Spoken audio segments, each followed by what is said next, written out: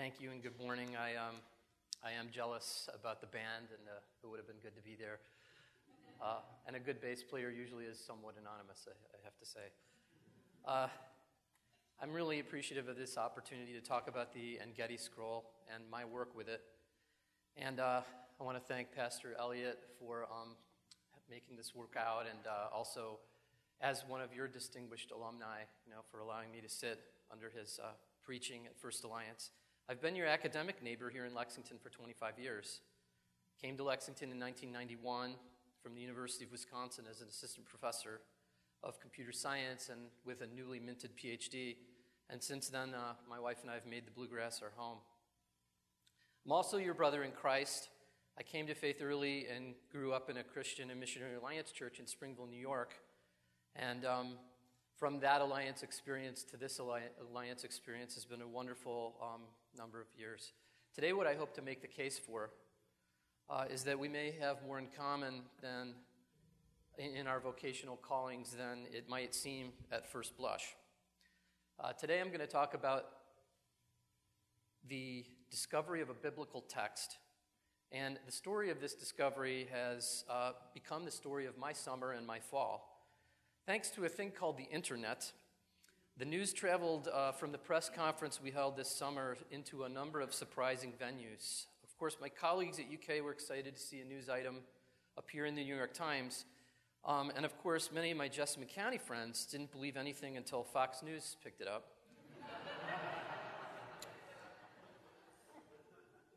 I've spent my career as a professor in computer science at the University of Kentucky, and as a graduate student, I wrote my thesis in an area called computer vision, the study of how to make hardware and computer code that can mimic our ability to see. So I did early work at the British Library with the Cotton Collection, which may seem at odds, but the image is the central part of seeing. I've spent a lot of time thinking about what it means to see. Is that something that a computer can do? Why is it so hard to build something that can do what almost every child can practically do at birth? And now you know why my favorite part of Paul's love chapter in 1 Corinthians is actually the part where he writes, "For now we see by means of a mirror in an enigma, but then face to face. Now I know in part," and the word there has to do with fragmentary knowledge, "but then I shall know, even as I was known." You can find an image of this text, which is part of the Codex Sinaiticus, preserved in St. Catherine's Monastery in the Sinai, and then now at the British Library. You can find that online, and you can see the image with your cell phone. Being able to do things like that was a national and personal vision that drove my early career. So I entered the digital library movement, this idea that online content should be more than random information that people like you and me just happen to put online. But that content should also include library quality, even manuscript quality information. What I discovered when I started working with material that should be in a digital library was this: some things are incredibly hard to make into a readable image. You see an image behind me from the Cotton Collection, badly damaged medieval manuscript, left in its damaged state for all to see. How difficult a problem it's become to see anything on any of those manuscript pages. Behold, we see through a glass darkly. Basically, if something is too fragile, how can you photograph it or scan it or make it into something that's a digital representation? I became fascinated by what I call the digitally resistant, things that should be made digital so we can see them, but for various reasons they end up becoming incredibly hard to digitize. The Engedi Scroll is digitally resistant. It was discovered in 1972 by an archaeologist by the name of Sefi Parath. He's on the right on this photo, and his archaeological team at a dig just outside the beautiful springs of Engedi, which is on the west shore of the Dead Sea, that team discovered a number of things, including that scroll. The dig itself was expansive, and there were many discoveries. You can see from the aerial view how large the temple floor was, but the scrolls were probably the most mysterious and also the most hopeless. They were discovered within the holy ark of the temple, buried beneath the temple floor. The mosaic floor that you see is still one of the beautifully preserved pieces of that excavation. Perath told me himself that they immediately knew the potential value of the cache when they discovered it, and they quickly spirited the find away to the Israel Antiquities Authority for safekeeping. For those of you who remember the late 60s, early 70s in Israel, there were a lot of concerns about security and safety. There continue to be, of course, but the team spared no expense in safekeeping the materials they discovered. But the damage was extensive, and everything that they pulled from the ark was burnt almost beyond recognition.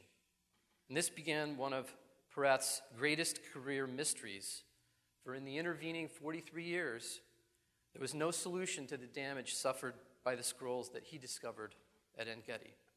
Let me say something. In 1972, I was 8. Okay? I grew up in New York, not the city, but in upstate, Buffalo. And some people, when I tell them that, offer condolences.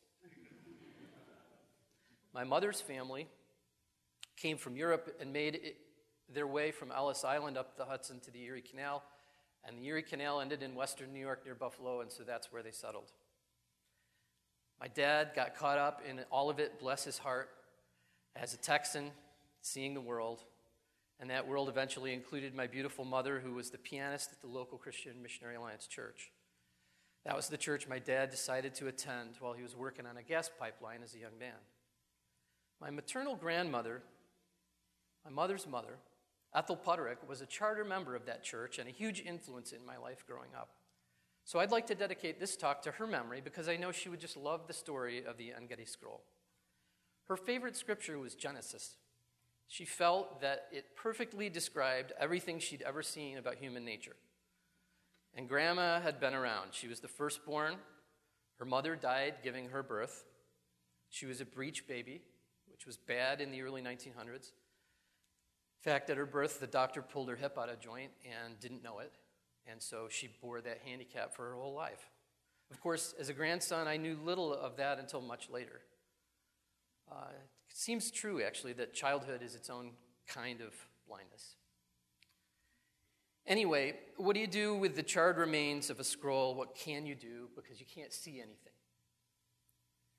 It turns out that Penina Shore had been asking that question for a while.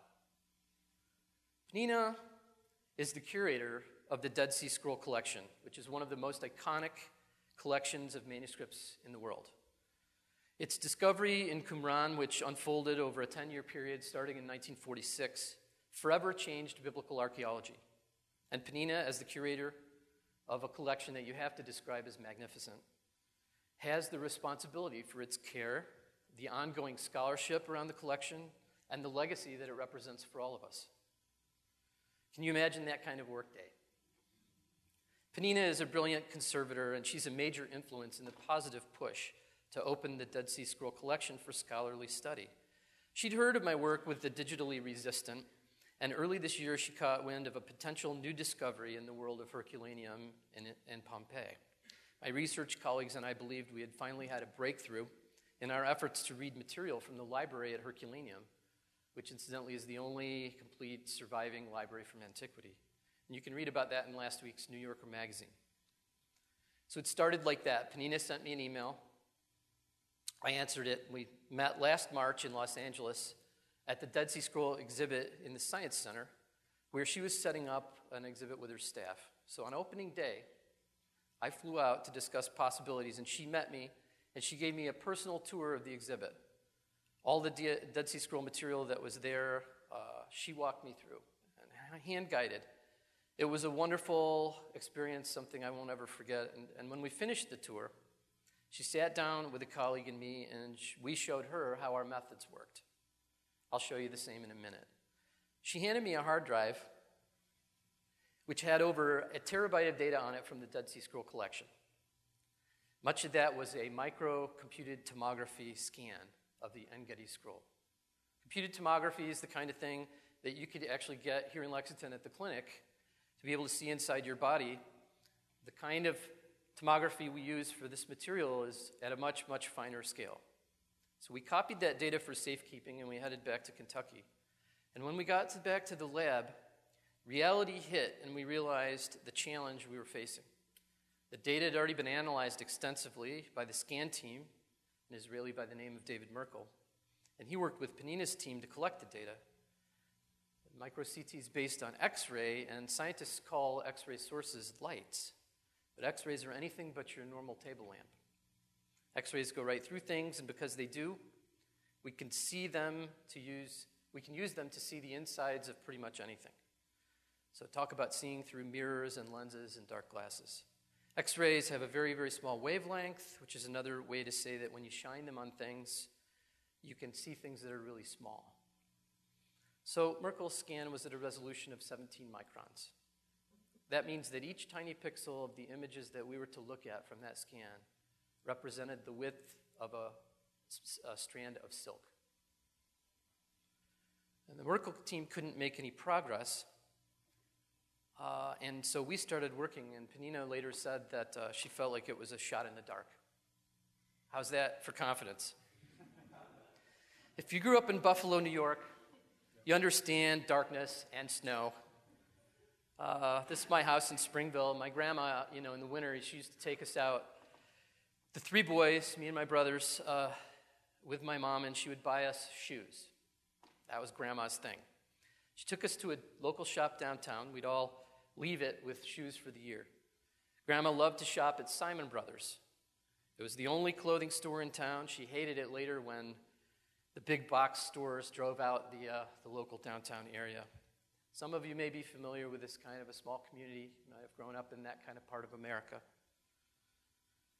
The experience of picking out the shoes and the clothes took time, and you can imagine how that met with three squirming boys. My grandma and my mom would chat, and they'd sample things, and we'd get fitted, and we'd ultimately leave with the shoes, and Grandma would pick up the bill. Store owners, the Simons, were Jewish, and my grandma loved that, and she couldn't help herself. She loved talking to them about Genesis, about her teaching in Sunday school, of the Bible in general, and they genuinely loved the banter. They had a friendship. Grandma talked about God's chosen people, and the Simons would swear Grandma was Jewish. They would say, "Ethel, your maiden name is Lavin, and you think that you came from Ireland, but we know the truth. Your grandfather changed his name to escape persecution. It was surely Levine." And Grandma's eyes, they sparkled at that thought. Well, here's what we're dealing with. Typical slice from the Engedi scroll from the micro-CT scanner. Looks like that. The contrast isn't great for you, but what you see are a bunch of circular lines that represent a cross-section of the animal skin. And the damage in that cross-section is clear. You can see the cells of the skin, the way the heat caused the skin and its structure to suffer during the burn. And as you look at the scan, you're seeing an end-on view as if the scroll were rolled up and you're looking from the end all the way through. This is how the scanner works, so it's one big problem to carefully and faithfully convert what the scanner gives you into something that you can read on a page. Let me also say that the scale is remarkable. It's hard to tell in this photo because it's a close-up with the hand behind, but in this photo, you can see that the actual scroll is remarkably small. It's tiny. And I actually have a facsimile here that I'd like to pass around. It's a 3D print from the scan we made. I'm just going to toss it to you. So you can get a sense holding it in your hand of the size of this scroll. The kind of technology that we've invented to try to see inside something this small is hard to get an intuition about. So I have a short video that I'd like to play for you with narration that gives you a sense of what we've done.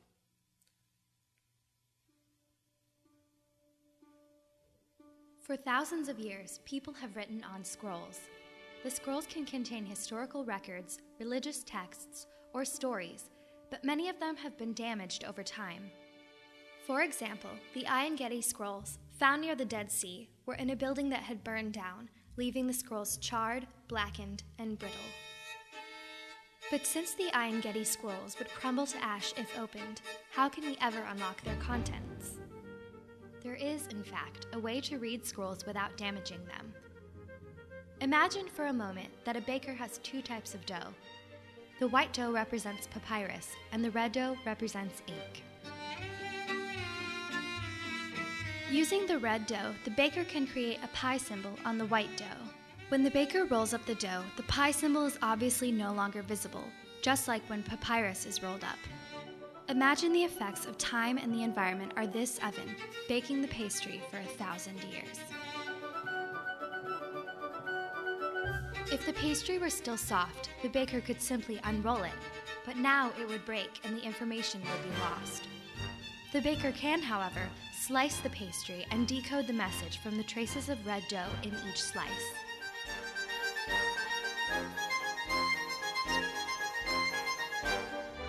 Using sophisticated technology, it is now possible for the scrolls to be digitally unrolled without ever damaging the scroll.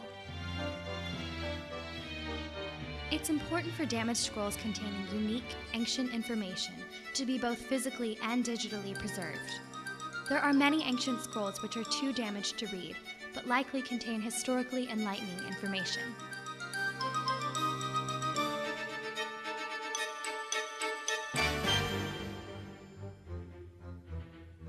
Digitization and virtual unwrapping allow us to view this otherwise inaccessible information.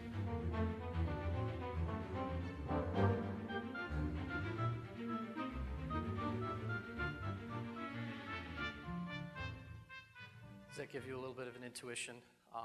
Thanks to First Alliance for the use of their professional kitchen. And I have to say that many people around the world have seen that kitchen because the Smithsonian linked to that piece after we did the press release. I was really happy about that. We built software to find layers in the scroll and to connect those layers. The next video shows the Engedi data so that layers on the right clearly line up with the shape on the left, which is what our software does. And in that cross-section, you can see how one feeds into the other. Putting all those together is not that easy to do, and so the software that we're working on allows a user who may in fact be naive of the languages to put those layers together purely from a structural point of view. I don't read Hebrew, so as we put the writing together, we could clearly see it beginning to form. We didn't really know anything about what the text might say. So eventually it came time for my summer vacation, and I took off to Lake Michigan with my family. And we went to the lake and stayed with friends who have a lake house. And while we were up there, I got an email from Penina Shore. It was short. Hello, Brent. Hope all is well. Can you please update us on the status of the work you've been doing with the CT images? Merkle Technologies are also eager to know what's been achieved. I hadn't given a report. We didn't have a complete analysis, and I was on vacation. In fact, I felt like I was probably in trouble because I'd gone too long without getting back to Penina to let her know what we were up to. So I queried my team, and I asked for the best image so far, and I sent it to Penina as an email attachment. I didn't hear anything for 2 days, and so I knew I was in trouble. I hadn't had time to produce a polished report, produce a full analysis, and this was Penina Shore. I mean, she's a towering giant of a curator over the Dead Sea Scroll collection. So the images that I sent weren't that great. They were what we had. On this screen, you won't really be able to see anything. And so I got back and started working on a full report and also on another project that had been languaging, and actually took off for lunch because I needed to hide to actually get some work done. And I don't know if that ever happens to you. Sometimes hiding is the only way to get anything done. So while I was in hiding on the morning of Thursday, July 16th, I checked my email and Penina had finally responded, and she said this: "Dear Brent, you won't believe what groundbreaking discovery you have made. It is still all hush-hush because we want to have a press conference about it next week. What you have deciphered is the first chapter of the book of Leviticus. After the Dead Sea Scrolls, this is the earliest Bible ever found, and we already have it carbon dated to the 6th century CE. And if that's not enough, it's the first time ever a Bible has been found within an excavated synagogue." She goes on about being excited and how we were going to do all this work in the next 2 days. And I tell you, it was really overwhelming and wonderful to read her email. She sent back this image which amplified the text and then lined up the text of Leviticus with many of the words that matched. She didn't really need a better image to be able to do the reading. I gathered my team together in an all-hands-on-deck move, and we worked all weekend to render everything we could in the best possible way and write a press release. I couldn't get to Israel in time, so we planned for a Skype conference at my office. From the University of Kentucky to Jerusalem, live on Monday, the 20th of July. Penina explained to me that Tisha B'Av was Saturday, July 26th, and that our discovery was very symbolic and perfectly timed for the announcement of and the observance of that fast. In contrast to the morning of Tisha B'Av, you have to admit that there's a wonderful, sweet feeling when you know something that nobody else knows yet. And it's heightened when the knowledge that you have feels somehow important, and that the number of people who are going to find out about it, are probably going to be interested in it. You feel a little bit like this at the holidays when you have gifts for your family that you hope that will please them. And you also feel, you have this feeling like you're walking, above everybody else, looking down and saying, hey, I can see something right now that you can't see yet. So at church on Sunday, I showed Pastor Steve the image of the text on my cell phone. And I told him, remember, it was all hush-hush, right? That we were going to have a press conference on Monday. And he looked at me, and his eyes, I felt, welled up just a little bit, and he smiled, because I think he knows that feeling too, probably a lot more than I do. And I'd like to think that he felt interested in me sharing that. Monday came, and through the miracle of a technology, we did a complete press conference live from Skype, and you can see me photographed by the press corps in Jerusalem on the screen with my students sitting on my shoulders in that view, whispering into my ears. Before the start of that conference, I met Sefi Pereth. He's got to be 80. Came out of retirement, and he told me what an extraordinary moment it was for him to know that the scroll he discovered in 1972 was the Bible. We talked about his work, and I asked him if he could send me some photos from the dig. He sent me pictures of the original dig, and when you look at them, you get this sense of how absolutely unlikely it was that the scrolls survived, let alone that we could tease anything about the text out of them. Penina tells me that there are more fragments from the En Gedi dig, and we're moving now to try to scan more of what they have and see what the scans look like. We're also wringing the rest of the text out of what the current scroll contains. We put a few more images out there, and we're working on some publications and that kind of thing. We have some visualizations that you can find if you're interested that show the full text we've been able to segment and the way that we visualize that text as it gets flattened out. Here's a visualization of the flattening as a rendering so that you can see how we morph 3D structure of the writing from the layer inside the scroll into a flat text that's readable.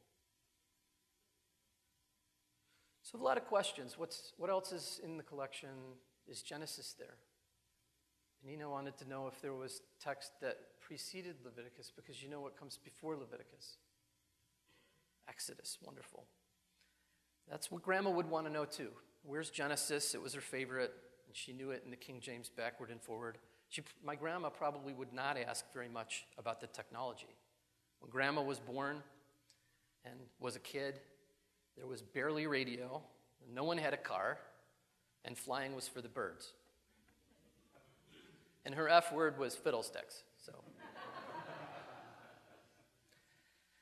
But this is the nature of calling. It carries you through places that are special and unique and even blessed. A journey like that, you want to be able to see. A lot of times when we try to see things in this world, the mirrors are enigmatic, and they're dark, and they're unclear. That's why I really love this verse from Psalm 119. Your word is a lamp for my feet, a light for my path. It's remarkable that we can see digital images from the Dead Sea Scrolls written 2,000 years ago on your cell phone right now, which show those words. So this has been my path. It's possible now to recover text from scrolls as digitally resistant as the En Gedi scroll, using technology less than 10 years old, based on the last 100 years of progress. For the last 10 years, I have to note, I worked on a project where that had not happened. For the last 43 years, Sefi Parath had no idea what the En-Gedi scroll contained. And for the 1,500 years before that, those scrolls were lost. They were buried beneath the floor of the En-Gedi temple. This is the path. I believe that my grandma saw her path clearly, and I'm grateful today that she did. Of course, I'm imagining now that she might want me to check up a little bit more on the Levine idea, for sure. But my grandma lived out her calling, and she knew how hard it was in this world to see and how much we need the light of God's word to shine light on the paths we ought to take. And she clearly knew her role in keeping us on God's path. And part of that was buying us a good pair of shoes. Thank you.